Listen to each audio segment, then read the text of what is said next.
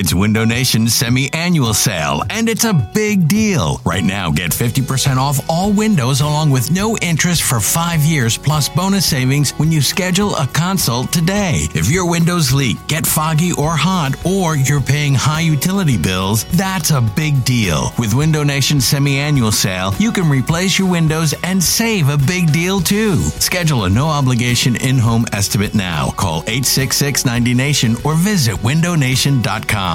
This episode is brought to you by Progressive Insurance. Whether you love true crime or comedy, celebrity interviews or news, you call the shots on what's in your podcast queue. And guess what? Now you can call them on your auto insurance too with the Name Your Price tool from Progressive. It works just the way it sounds. You tell Progressive how much you want to pay for car insurance, and they'll show you coverage options that fit your budget. Get your quote today at Progressive.com to join the over 28 million drivers who trust Progressive. Progressive Casualty Insurance Company and Affiliates. Price and coverage match limited by state law.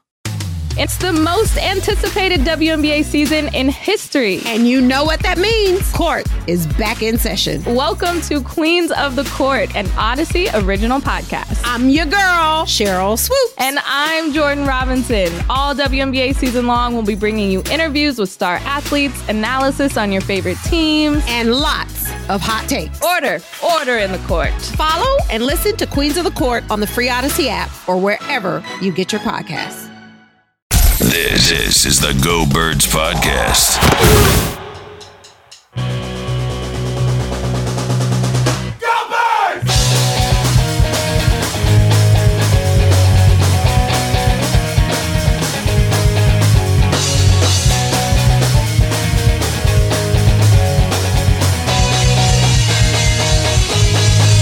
Go Birds! Hey, hello. It is the Go Birds Podcast presented by Parks Casino and Sportsbook. Elliott Shore Parks, James Seltzer coming your way. Obviously, if you heard our show on Saturday, some reaction to the draft. We have the full picture, the whole thing, the chance to check all the reactions, do the whole thing. And Elliott Shore Parks, let me start here.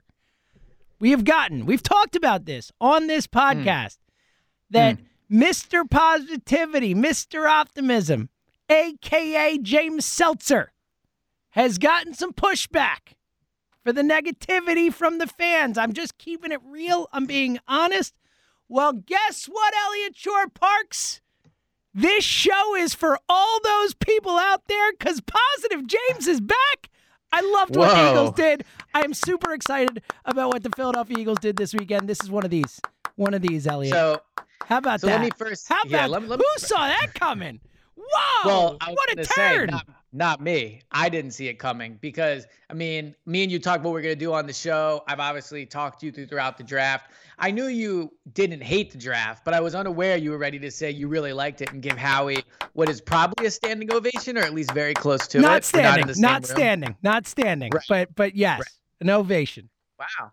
All right, well, maybe you should start then. I mean, now that the draft's over, obviously we did the show on Saturday. We talked a little bit about the Kenneth Gainwell pick, McPherson. We did, I believe that's where it stopped. Those are the last two picks we got at. But just overall, I mean, you know, let's hear it. Like, why is Mr. Positivity? Well, look, first and foremost, anyone, if you haven't listened to our immediate reaction after the first round, I think anyone who listened to that knew that I was in a better mood about the Philadelphia Eagles just based on that alone than I've been in a while, right? Like that one pick was the happiest, most excited I've been about something the Eagles have done in a long time. So that alone, look, and you've said this multiple times, and I'm sure we'll get into it, but you've said multiple times that on a basic level, like at the end of the day, if Devontae Smith is great, we're going to look back at this draft favorably, almost no matter what else happens with the rest of the draft. So I don't want to minimize the importance of the Devontae Smith night for me and how I feel about this draft. But look, I'm not an expert, right? I'm not Daniel Jeremiah. I'm not Dane Brugler. I'm not Mel Kiper. I'm not Todd McShay. Don't diminish yourself, first of all. I'm not going to allow you to diminish yourself on this podcast. Thank you, but sir.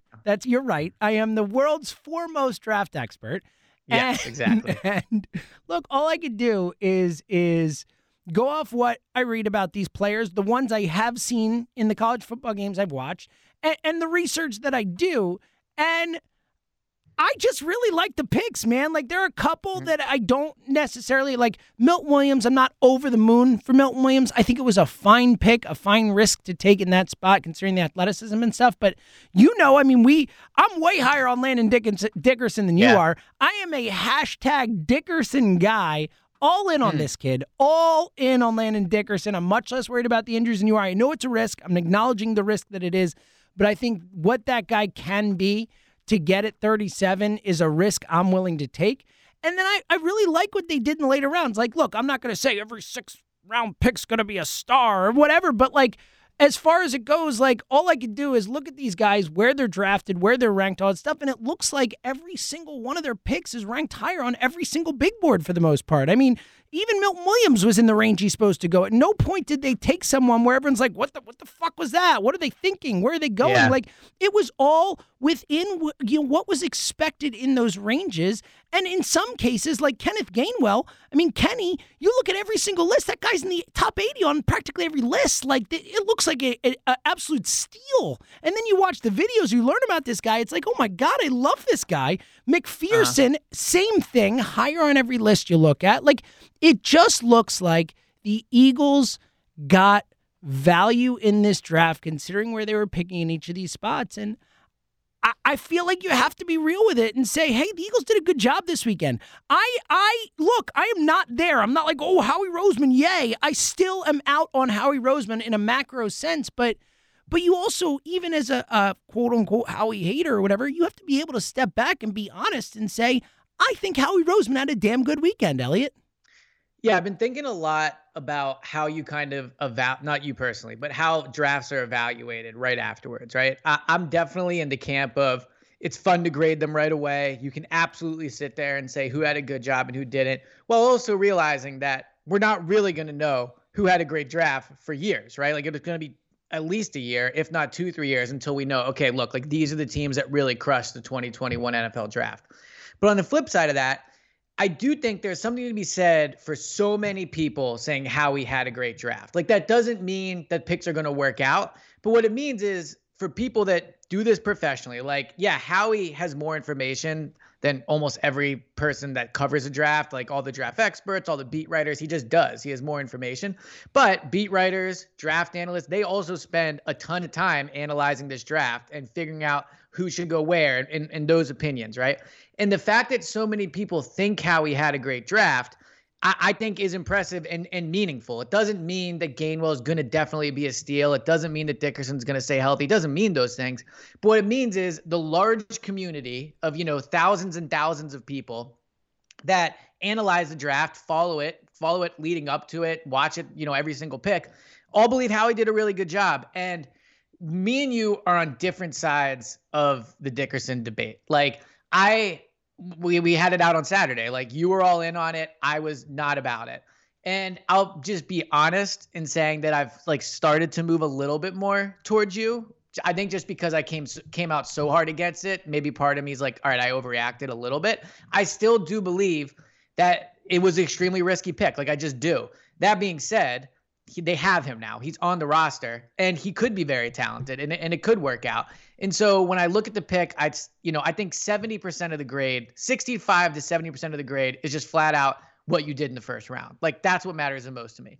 And I can't emphasize how big of a home run it was. Like, a week ago at this time, we were sitting here debating maybe they're going to take Elijah Vera Tucker, or maybe they're going to trade down to 16, right?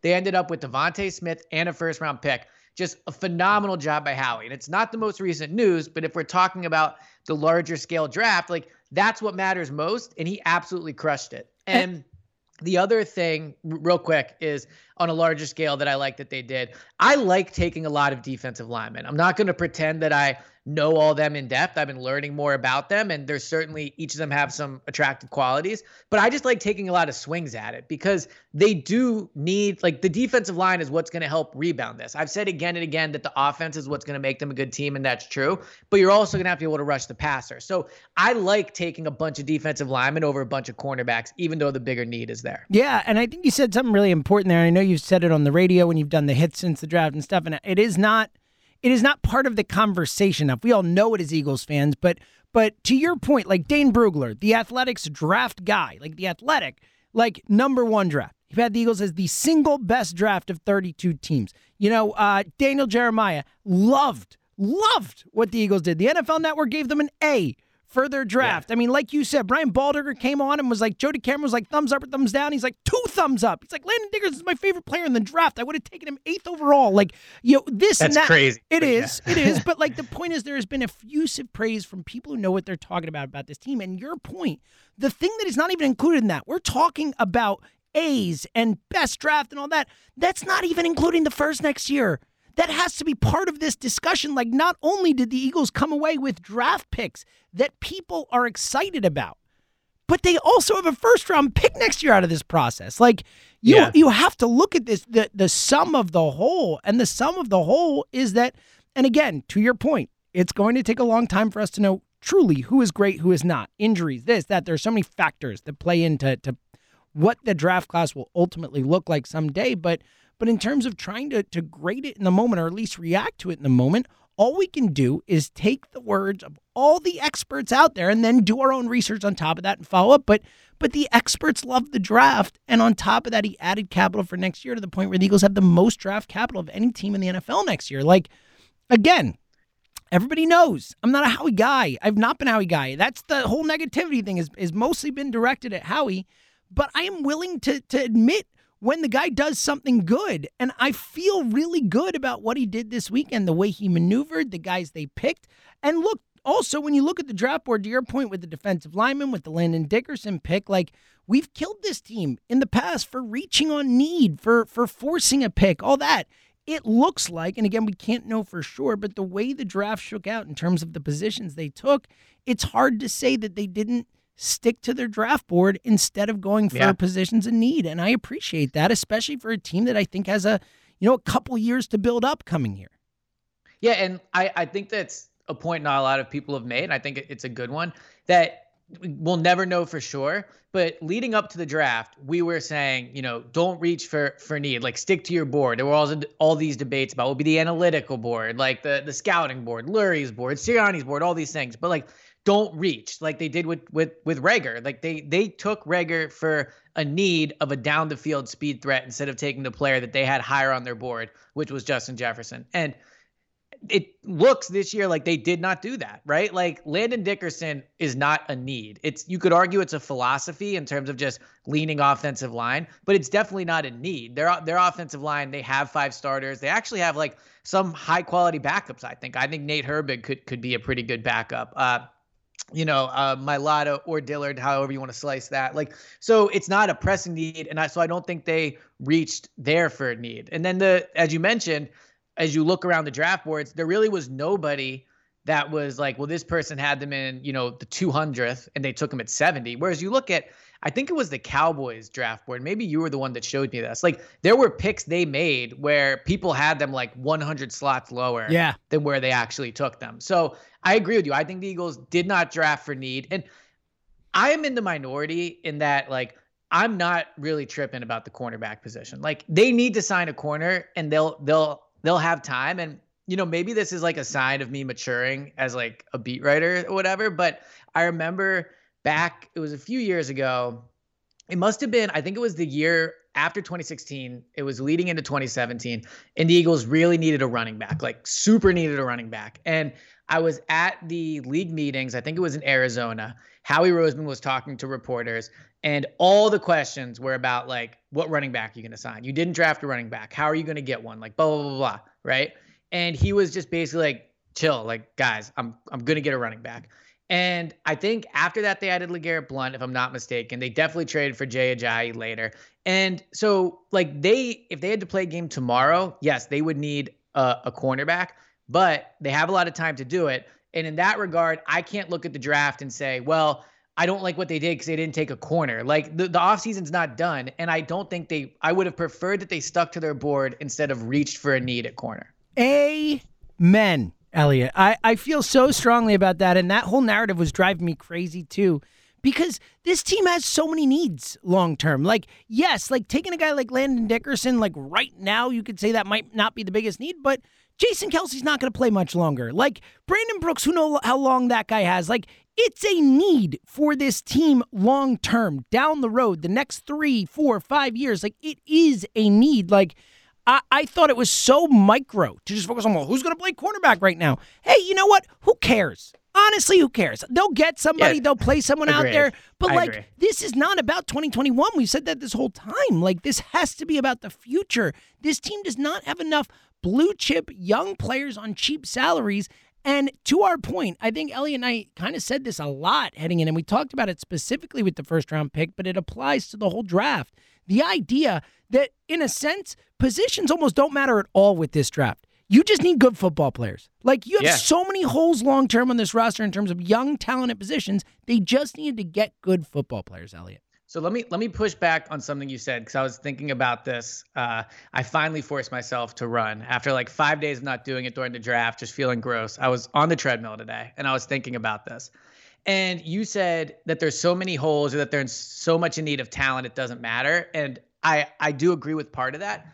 But take a step back for a second. If you just look at the roster, like, where are the major holes? I think we've gotten into this thing where we're so sure the Eagles are going to be rebuilding, and we're so sure they're such a flawed roster. Forget 2021. I'm talking about long term, because they're a whole. Oh yeah, okay, right. I'm talking long term. I'm not like this season. They're plugging spots. Like, they're good along the O-line. The defensive line could be good. I'm talking about long term. I'm talking about Brandon Graham and Fletcher Cox. How long do they have? I'm talking about Kelsey, Brooks. Yep. I'm talking about they need young talent as a roster. They're like, we talk about all the time, like, how many guys under the age of 26, 27 are like, oh, that dude's part of this team for the next 10 years and is a great player and a Pro Bowl player. Not many, if any. So that's more my point. I'm not talking about right now. And that's kind of what I'm talking about, is I don't care about what the needs are right now. I care about the needs over the next 5 years, which in a lot of cases is most positions. And I actually think the Eagles' needs are bigger in a longer term than they are immediate. Because you're right, like, they're an older roster for sure, and health is a major concern for this team, man, as it is now for Landon Dickerson, right? But if like, in a world where you just look at them on paper and you don't take health into consideration, I mean, you know, like, along the offensive line, they have guys. Along the defensive line, they have guys. At receiver now, like, if they would have gone Patrick Surtain at number 9 and not drafted Devontae Smith, everyone would say you have a corner, but then the question would be, like, who's going to be your receiver, right? Yeah, who's starting opposite Reagor? Like, who is it? Who would it be? Right, that would have been a major. Literally, who is it? Is it Quez Watkins? Is it J.J. Arcega-Whiteside? Like, you got nobody. Maybe they draft somebody at 37 right, then? I don't know. Yeah, exactly. But that's the point. That's the question you're asking Thursday night. Right, but when you go through the roster, like, right now, I actually think corner, like, number 2 corner, is the only real pressing, like, spot of worry. I mean, Jalen Hurts is a whole nother discussion, but you feel really good about running back. I think you should feel good about offensive line. Devontae Smith is a rookie, so you don't know, but we're both supremely confident in him, and I think he can be, like, at least a very good receiver next year. Safety, you added Anthony Harris. I think that's an upgrade. Eric Wilson at linebacker, that's an upgrade. So, you know, as far as just, like, if they had to play a game tomorrow, there actually aren't as many holes along this roster right now as maybe we think there are. I agree with you long term. Like, yes, there are absolute areas of need, but right now, do you agree with me that maybe there aren't as many holes as we thought? Yeah, for 2021, I think it's probably like not as many holes. Now, you could argue positions and how talented they are and all that type of stuff. Like, whether it's a hole or not is a different discussion. I mean, second safety, I think, is probably the other one that jumps off the page to you, right? Like, starting cornerback opposite Slay, and who's starting opposite Anthony Harris with McLeod hurt and unlikely to be ready to start the season. I think that's a pretty big hole. But to your point, I agree. I think that it's better than we've made it out to be in terms of holes on the opening day roster. I still think, though, like, where you get screwed is the depth on the roster and the talent and all that. Like, the deeper you go, I still think they're probably, I've been saying like 5 wins. I think they're probably like a 7-win team. Like, I think they're probably a little better, like a 6 to 7 win team, somewhere in that range. I still am not ready to say they're winning the division or they're that good a team, but I think Devontae Smith really fills a big hole for this team for 2021, like, and long term. But I think that was their biggest need going into the draft, and I think they solve it with a guy who's going to contribute immediately. So yeah, that certainly helps. So a little behind baseball or whatever. Inside. Inside baseball. So I'm somebody, when I sneeze like 5-6 times in a so row. do I. Like, it's unstoppable. Yeah. And it's the worst when I'm out in public. Cause like, the first time you do it, someone says, bless you. And then after the third time, it's kind of like, all right, bro, like It's awkward. just stop. So I have my mic in, and during your last answer, I was sneezing uncontrollably, but I pressed mute so that nobody could hear it. Pro. This is like a pro over here. So where I'm going with this, though, is there were multiple times I wanted to interject and be like, wow, look at you turning around on this team. But I couldn't do it because I was sneezing. But you saying, like, it must have been less than 3 weeks ago, we went through the game-by-game, like, opponent thing, and you had them at, like, 4 or 5 I think I had them at 5. Yeah. Right. And so now you have them at, like, 6 or 7. So my prediction still holds true that by week 1, you will be down to bet plus 500. I would bet my life. Like, you could give me the longest odds possible and I would bet it because I'm so sure of that happening.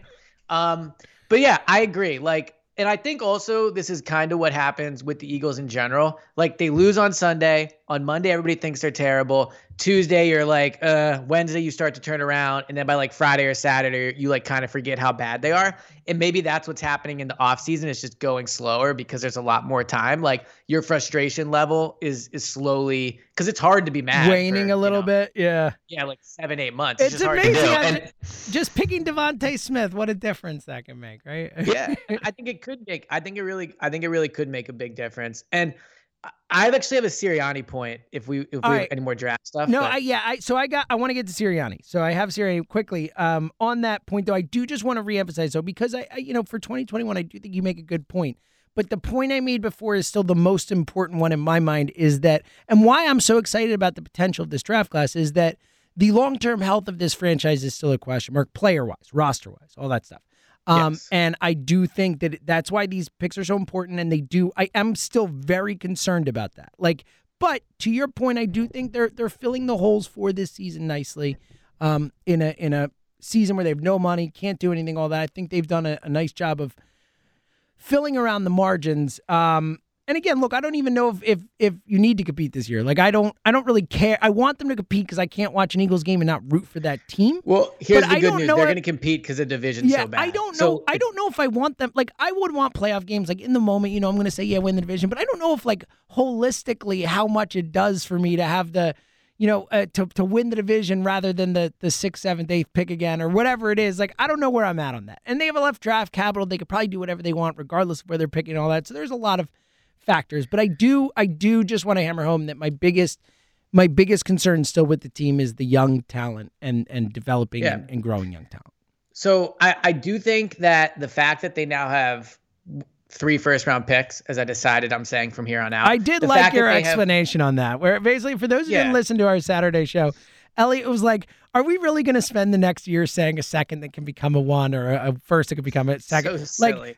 Like, let's save ourselves the energy and time. Yes, I realize it could be a 2nd-round pick, but I'm just going to say first, and I co-sign it. Well said. Yeah, from here on out, that's all we're saying. So the fact that they have 3 first-round picks next year, I do think it minimizes the need to get a top 5 pick. Like, so I agree that ultimately this team is in desperate need of young talent, and things can change. I mean, a year from now, who knows? Maybe Jalen Reagor looks way better. You never know. But regardless, yes, the ultimate need of this franchise right now is young talent because they just don't have a lot. But I think the fact that they have 3 first-round picks next year does minimize the need for a top 5 pick because you're getting more swings in the first round and you can move up if you really need to. Like, if they finish, let's say they compete for a playoff spot, but they don't get it, so they end up drafting like 13th, and then you want to go up to 7 or 8 or whatever, or 7 or 6, it's really easy to do at that point. I mean, they got Devontae Smith at 10 this year, so you don't have to be super, super high. And also because I think next year's draft is going to be so deep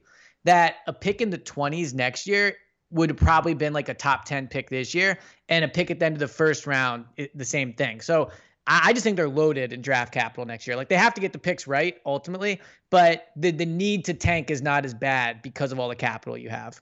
Yeah, that's what I was implying. Like, you can, and especially again, look, and we're going to get to it, but like, this season comes down to Jalen Hurts and Nick Sirianni finding out what they are and how good they are and what the questions are. So I want to get to Sirianni, I want to get to the Hurts part, but to your point, yes, like, ultimately, they have enough draft capital that if they need to go up to the top and get a quarterback, they could do that. If they need to go up and get a player they really want to fill out around Jalen Hurts, because Jalen Hurts is awesome, they could do that. So I generally agree with that point.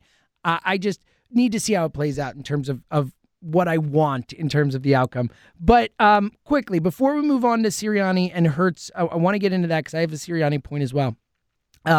Before we move on from the draft, two more things. One, give me your favorite pick. I'll just tell you, I mean, outside Devontae Smith, I just want it to be known that I'm a hashtag Dickerson guy and a hashtag Gainwell guy. I love Kenny Gainwell. We didn't get into enough. I love everything I've seen about him, everything I've read about him. I think he's going to be such a perfect complement here. I love, give me Austin Eckler. I'm so in on having our own Austin Eckler. I love the idea of Gainwell. It just seems like such a value where they got this guy. It's unbelievable he's there at the 150th pick. If you look at every single draft big board, every single one, he's in the 70s or 80s for the most part. So I love that pick. Who is your favorite pick outside of the ones we've talked about? Anyone you want to just quickly mention before we move on? Yeah. So Gainwell, obviously. I mean, what's so impressive about him to me is first of all, he was really good on the ground. He had like 1,400 yards in the only season that he was a full-time starter. So he definitely can run the ball. But his ability to just catch the ball and his ability to run all the routes on the route tree is going to be really big in Sirianni's offense. So he's not just a guy that's going to catch a lot of like swing passes or screens. Like you can send him deep almost. I saw him catch a pass on some of the highlights I was watching where he's like 40, 50 yards down the field and he catches it over his shoulder. And it reminded me of how they used Miles Sanders his rookie year back when they still had a quarterback that could actually throw the ball. Like, and you know what I mean? Like he was able to be an impact player in the passing game, but and was a wide receiver as well, like early on in his career. So really good hands for a running back. Yeah, exactly. So I really like the Gainwell pick. Also, really quickly, before you go on to the next one, the Gainwell pick too, for those who don't realize, I mean, like, Memphis has kind of turned into a running back powerhouse the last few years. I mean, Darrell Henderson, Tony Pollard, Antonio Gibson, and a lot of people who watch Memphis football, at least the ones I've talked to and heard from, think Gainwell was the best of all of them. So for what that's worth. Exactly. I mean, Gibson, I believe, moved to receiver because Gainwell was so good at running back in Memphis. So, and we all Gibson looked awesome in Washington this year at times. So agreed. Love the Gainwell pick. Jacoby Stevens to me, now my concern with him is it isn't so much that he's a tweener, and I don't think they're going to ultimately play him in a true linebacker role. I know he said that he was talking to the linebackers coach the most, but I just it's kind of like a lesser version of taking a safety in the first round and then having a weapon because he's a 7th round pick. But I like the idea of them having somebody that Jonathan Gannon can just get creative with. Not super fast, but again, he wore number 7 at LSU. I think that's meaningful. That was the guy on, a big time SEC program that they gave number 7 to. And that's a number that they give to their playmaker on the team. Leonard Fournette's worn it. Patrick Peterson's worn it. So I really like that about him. I like the fact that he has a nose for the football. Yes, he's not super quick, but LSU put him in the box a lot, and he went and he made plays. Whether that be rushing the passer, he's really good against the run. He can probably step in right now in the NFL and cover most tight ends. Obviously, tight ends are starting to get way quicker than they used to, but I like his matchup there. Some running backs, he is going to struggle. I don't think you can put him in coverage in the slot against any slot receivers. They're probably just too quick at this point. But when you look at LSU, his freshman year, 50% of the time he was in man coverage. And then last year, 30% of the time was in the box. So he's done a ton of it. He was super impressive to talk to. Just reminds me a lot of Jalen Mills, a guy that fell, but was a producer at a big time program that did a lot of different things. So I'm definitely intrigued by him for sure. Give me SEC football players, Elliot. Yeah. Give them to me. Take the SEC guys. And then, you take enough of them, things will work out. Yeah, now, buddy. How he didn't take, the pass rushers, Louisiana Tech, Tulane, USC. That's not ideal. But that's why you take a lot of swings. Coastal Carolina, right? That's not super great. But we'll see. Well said. All right. I want to get into Sirianni in a second. Also, some of the stuff how he said since the draft. We've graded the performance. I want to talk a little bit about some of the stuff he said quickly. As always, let me remind you, and I'm sure you have by now if you listen to this pod, and if you're new to the pod, you need to download the Parx Casino Sportsbook app. Elliot and I have been having such a blast betting on games all season long. The off season, we've ratcheted it to a new level. It's basically our life. We have so much fun, and I always say it, but it's so true. These games that I couldn't care less about all of a sudden become the most important thing in my life for 3 hours. It's been so much fun. Elliot, what you been on lately? So I got a W on Boom. Monday night. Boom. The last pod in real time, people heard you get a loss, so fun to swing that around.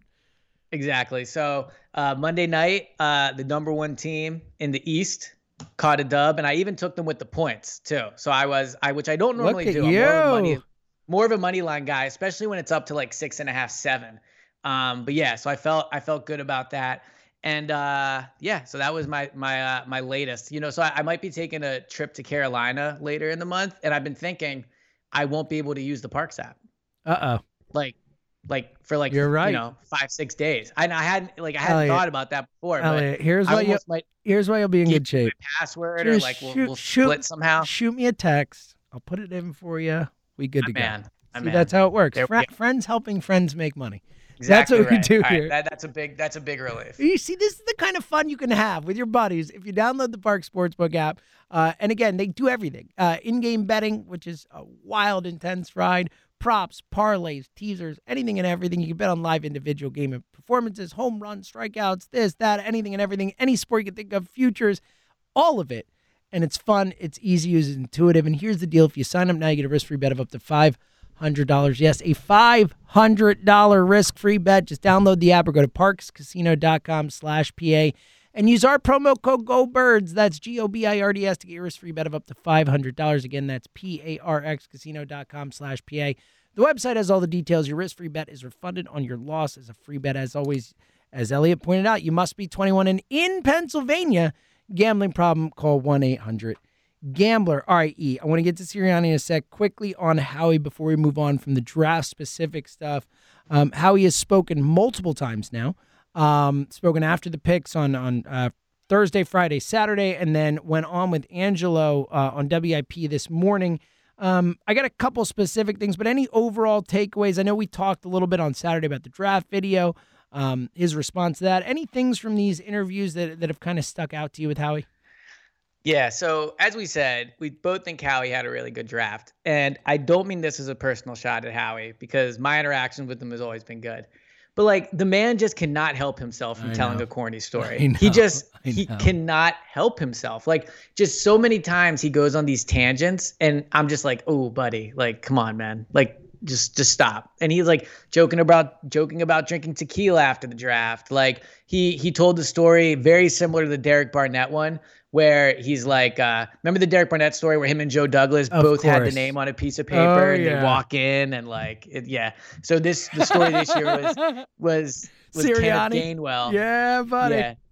He's watching video of Kenneth Gainwell and he goes to get his phone to text Sirianni and he already has a text from him about Gainwell. And it's just like, he wants it to be like these like magical like notebook moments where it's like, and that's when we knew like Kenneth Gainwell was going to be our pick in the 5th round or whatever. So it's just who he is. And then with Angelo, he just like, he loves to tell these corny jokes. But outside of that, Howie's Howie. Like he doesn't say a ton. He's very polished in that regard. And I think that's why he tries to add color is to try to spice things up a little. I mean, I do think one takeaway, and I'm guessing this is what you're going to say, is talking about like winning a championship and that he's going to compete. How he essentially said they don't build a roster to not compete. And I agree with that. Like I've been saying that all offseason. This idea that the Eagles are going to be 3-13 or 3-14, whatever it is next year, like it's just not true. Like it's just not who they are. They still could be. I don't think they will be that bad, but it is on the table. Like let's not get carried away. Yeah, well, anything's on the table. Agree. They went 4-11 and won last year.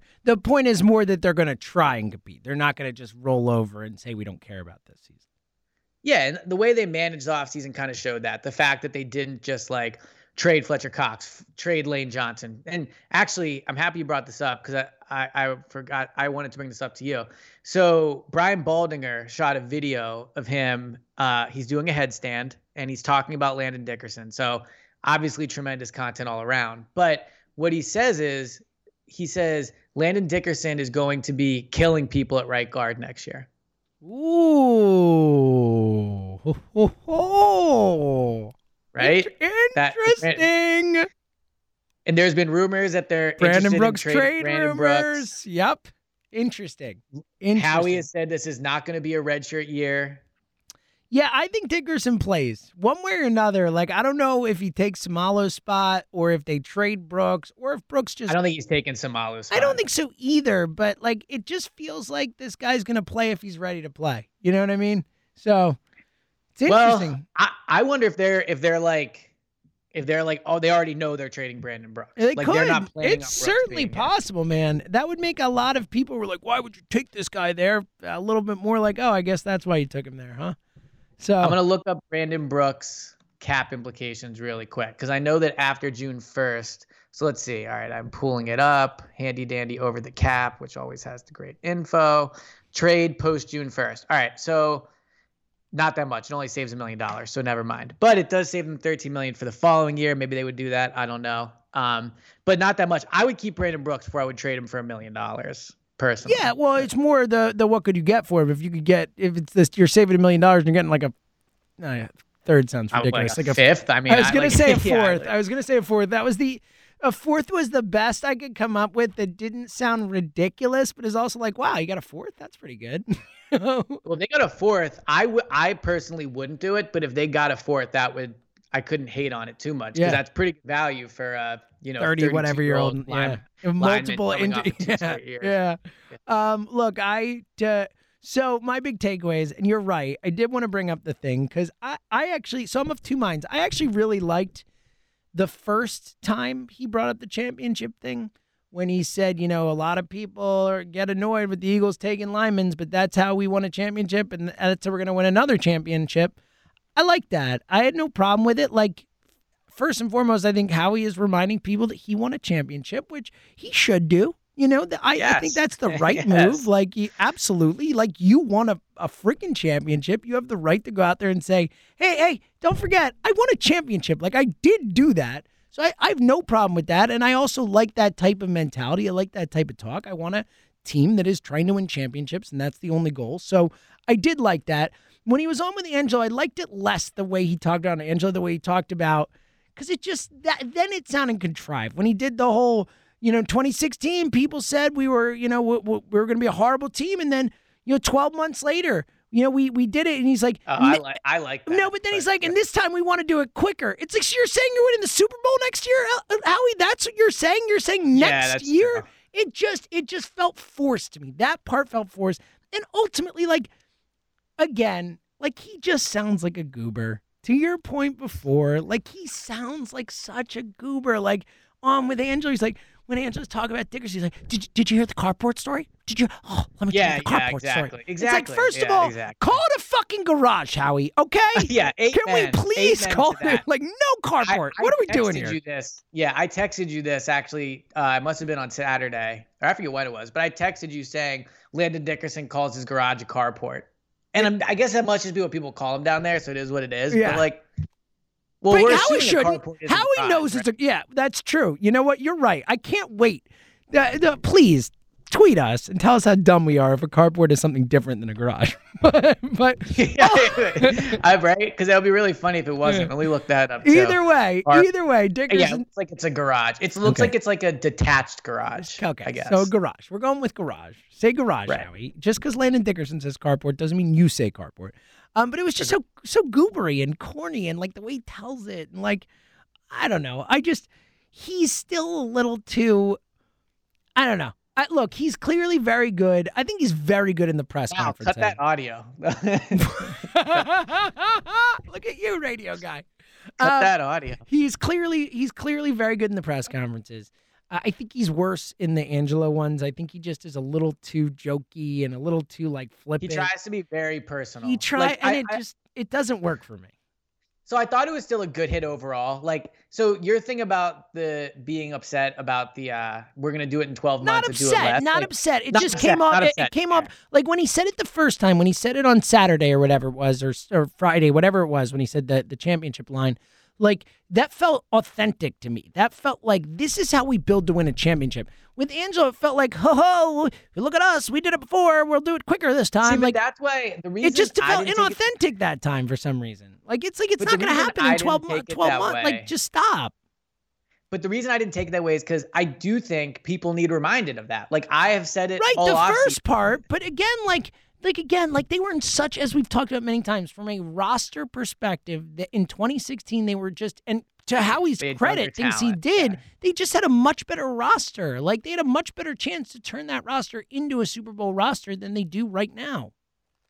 Yeah. Well, look, because Fletcher Cox was younger, Zach Ertz was younger. Exactly. All these guys were. Kelsey, everybody was. And then you had other guys, too, you know? So Jenkins and McLeod. But I was okay with him saying that because I do think Howie, and it rubs people the wrong way, but like, I do think he deserves to flex a little. I agree. Because to your point, like he has agree. won a Super Bowl. Like he has turned the team around. So I do think sometimes people are so negative about him that it's okay for him to remind things. But I agree. But overall, I thought his Angelo thing was good. Like I do appreciate how honest he's been about the Tom Donahue thing. Agree. Like, he's not trying to lie about it. He's been like flat out because it's the truth. Like people disagree. People don't there's this misconception that everybody in the draft room, like they all raise their hand at once and go like, I love this pick. Like that's not how it works. Like everyone says what they say and then Howie makes the pick, or Lurie, I guess, depending if you want to go down that road. But regardless, I like the honesty of saying, yeah, Tom Donahue wasn't happy about it, but you know what? Like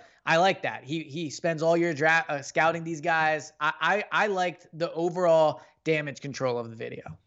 Yeah, I did too. I thought he answered it well. I thought it was pretty funny when we found out today that it wasn't the Aaron Robinson after all. Like so much angst was spent among Eagles fans and Eagles media being like, everyone, Tom Donahue was right. How could you not take Aaron Robinson there? And then to find out today that it was actually a defensive tackle that Tom Donahue wanted was hilarious. Like just thoroughly enjoyed that. And I think it was Jeff McClain reported, he spoke to sources who confirmed that was the situation.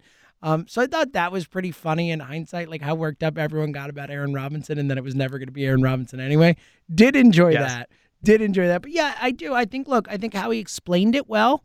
And I think he's been very honest about it. It's like, at least as far as we know, obviously we weren't there. We don't know what was said and all that. But yeah, I think he's handled something that could have been, to your point, when we talked on Saturday, like you basically were like, this is going to be there forever. Like for the next year, it's all we're going to see. It's all we're going to talk about. I think Howie's done a really good job of diffusing it. I really do. Agreed. Yeah, I do too. Now I think it's something where if they're bad next year, then it's going to be all over the place, but I agree that when we recorded when we did the show on Saturday, we were both of the mindset of like, this is the defining thing about the draft. And look, I love living in the moment. I have no regret of saying that because we're in the moment. That's what I thought. But I do think now that we're 2 or 3 days away, they have diffused it well. Yeah, I agree. I mean, it hasn't been talked about that much on the radio. No, right? we thought it was going to be the thing, the main thing that gets talked about all the time, and they found a way to move away from that. All right, Sirianni, I'll let you go first. What's your Sirianni thought? So I found out this past week, I don't remember where I found it out, but twice it's been brought up that he was an education major that like. Yeah, it was said. Well, they said it today. Howie said it on with Angelo today, and I caught it too. He said it because he was talking about the Zoom meeting thing, like how when they, hired Sirianni, they were asking coaches how they would adapt to a virtual world and all that. And he's an education major, and he had a great plan for that and all that. So that was that. It came up today. Maybe you heard it somewhere else too, but I know it came up with Angelo. Yeah, so I think that's one of those things that sounds like it's not that important, but deep down is like really good about him as a person. Like I think like if you're talking about like if I was hiring a head coach and I had to like parse out all the different things I liked or that I wanted in a candidate, my coach having a background or like some level of education in teaching and like how to, get information over to people in like a, concise way and how to get them to absorb it. Like, I think that's actually super important. So that really stood out to me as a very big positive with Sirianni. Like clearly he has to know football, like blah, blah, like all those things are true. But I think it's like a very good quality of his that he has some level of background in teaching. Yes and no. I think it is. And I think it could be, but like, let's be real. Like everyone's college degree, like I have a degree in communications. I watched film classes. I had to go back to get my master's so I could get in this business because I did not do it. So like saying you're an education major in college doesn't mean you really like know that much about teaching. But But it is possible that he was an education major and really did want to be a teacher and really took it seriously and did take, and then maybe he does have that background. I'm just not jumping to the conclusion that he's, this education expert. You know what I mean? But look, no, but I think it's a good quality to have. Absolutely. Again, right now the Eagles need teachers. They need someone who can come in and teach these guys fundamentals and playing the right way and all that type of stuff. I think it's, I definitely think it's a positive and not a negative at all. The question of how much of a positive it is hard to ascertain. You know what I mean? Now, I will say to counter your point, I doubt when he was taking these classes in college, he was thinking, don't worry, I'm going to be an NFL coach one day. No. So that's true. That's true. He might have been wanting to be a teacher. So he probably legit might have been like, I'm going to need a job in like a year and a half. It's possible. Look, again, we don't know. We don't know. Regardless, I don't think it hurts for sure. I definitely think like if you could say, all right, you have an opportunity for a coach with an education background or not, like, yeah, I would take the education background. So yeah, I just thought it was a cool little fact. I do. I agree. And look, we mentioned it before, and maybe this is kind of the last thing we'll get into.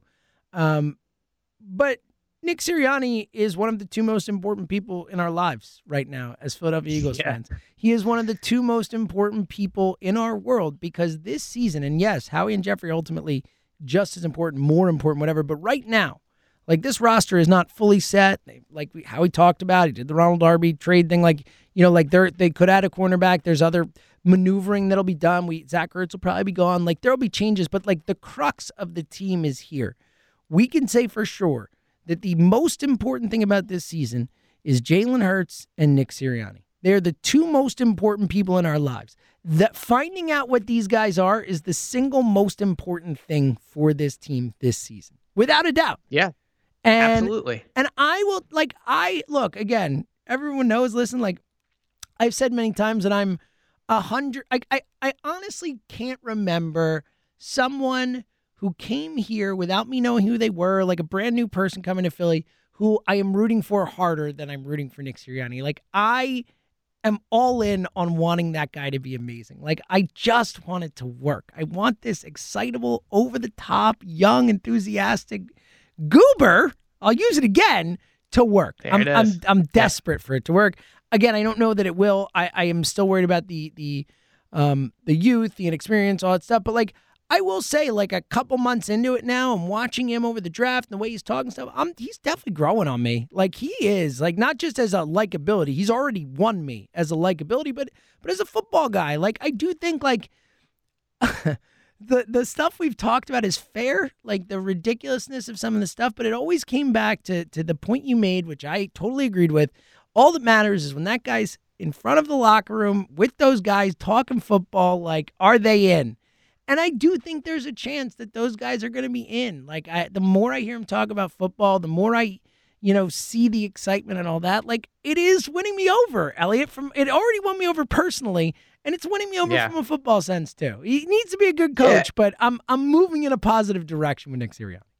Well, one thing that really kind of shifted my opinion on the possibility that could happen is, I don't remember if a caller said it or if I thought about it on my own. I don't remember, but like he has been around NFL guys before. Like this is not Chip Kelly coming to the NFL where, Chip had a very different personality than Sirianni, obviously. But like with Chip, he had never even been in an NFL locker room. Like Sirianni has been around these guys. So I do think that helps him. And I think just the more and more we see Sirianni, it's true. Like he is very authentic. Like we talked for 10 minutes about how he does on press conferences.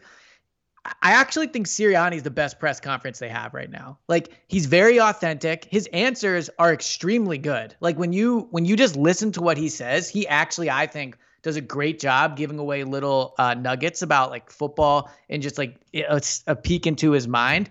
And he's very like authentic, friendly. Like I noticed that during press conferences, someone else will ask a question or a question for somebody else, and he'll like chime in. Like he just, again, like he's winning me over. It's the only way to say it. I'm very impressed with what I see if you take away that initial press conference. Yeah, and a caller, Ike in Southwest Philly on our radio show, and if you've listened to the radio show and the pod, you probably heard the call, but he made a great point to us that no one else had made, and it was such a smart point, and I'm latching onto it. I'm taking it. I'm using it, Ike. I'm sure you're cool with it.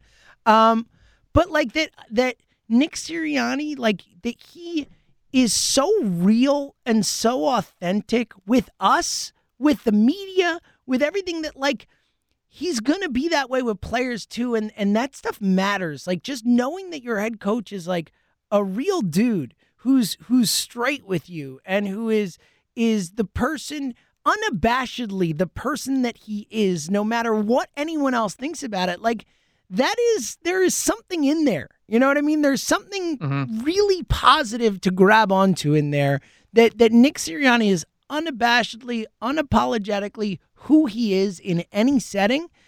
I think that's something to get excited about, something to be positive about. Yeah, agreed. I agree. We started the pod on Thursday when they took Devontae Smith, saying like Eagles fans needed some positivity.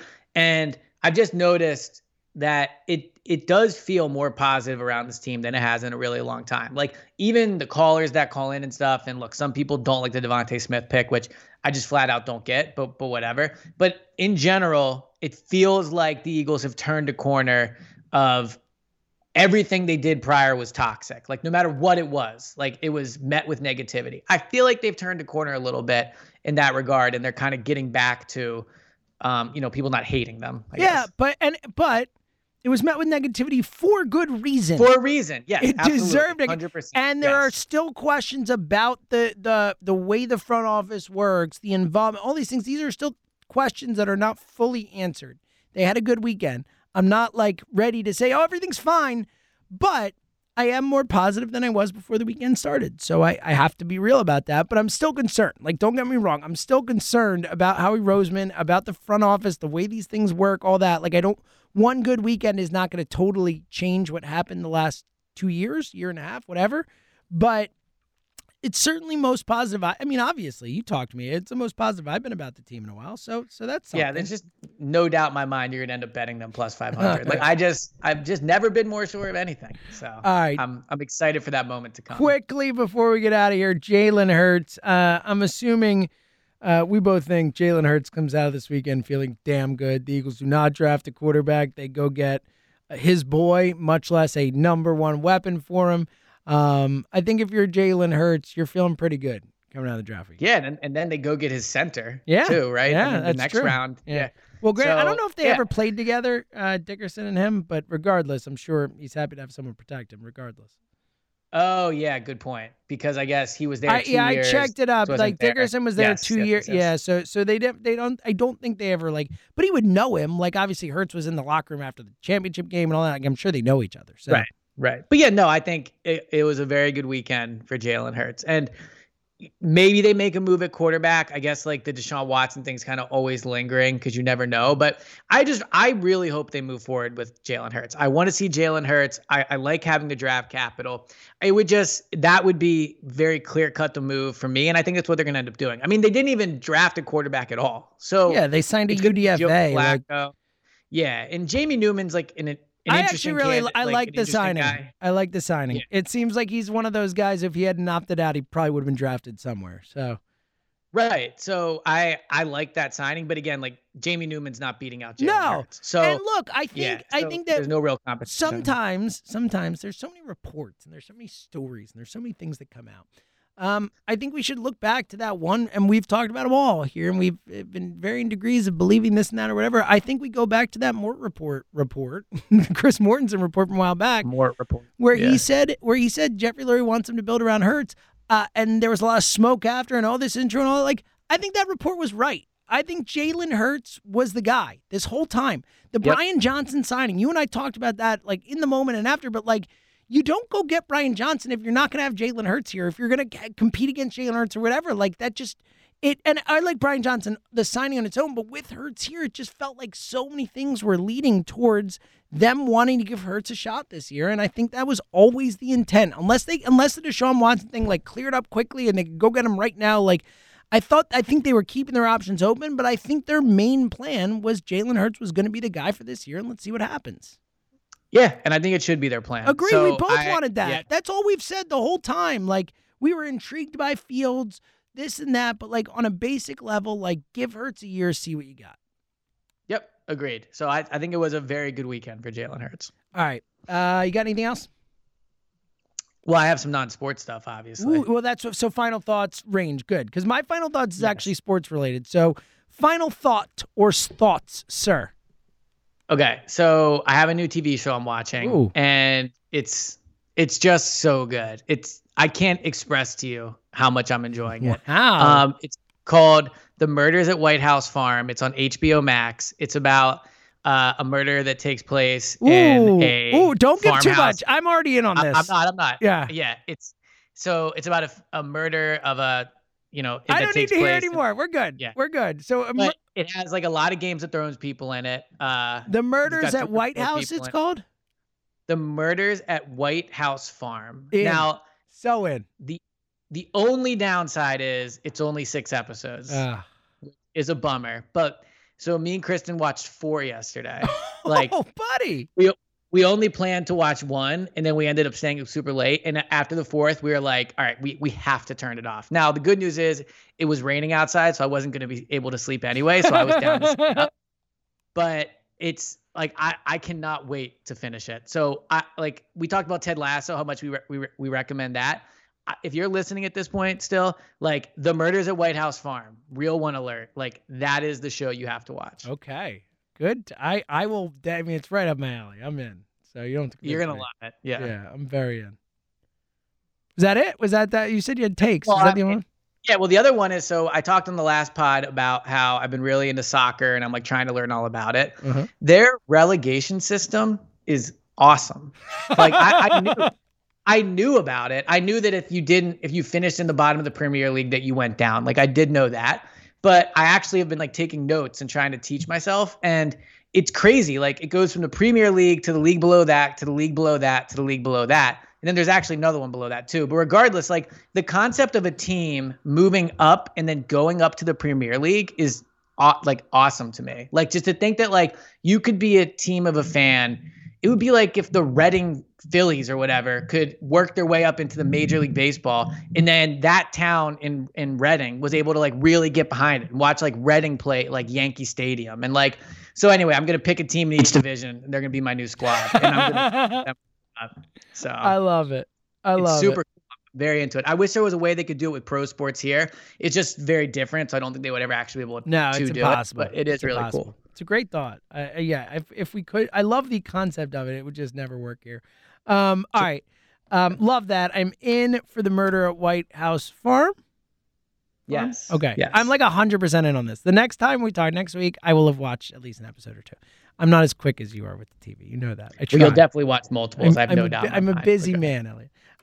You got to watch the Derek Delgadio thing still too. You texted me. You didn't watch it. No. Well, me and Kristen almost watched, and then we watched a documentary about Nickelodeon, which was really good. Yeah, but I'm sure not as good as what I suggested, but that's fine. That's my fine. apologies. All right, my final thought. And this goes for the team, their fan base. I'm going to say it in one sentence, but I want to make sure that the fan base is included, the front office is included, the team, the players, everything having to do with this is included. Elliott Shore-Parks. The New York Giants are the biggest losers in the history of sports. What a bunch of crybaby losers, from their players on down to their fans.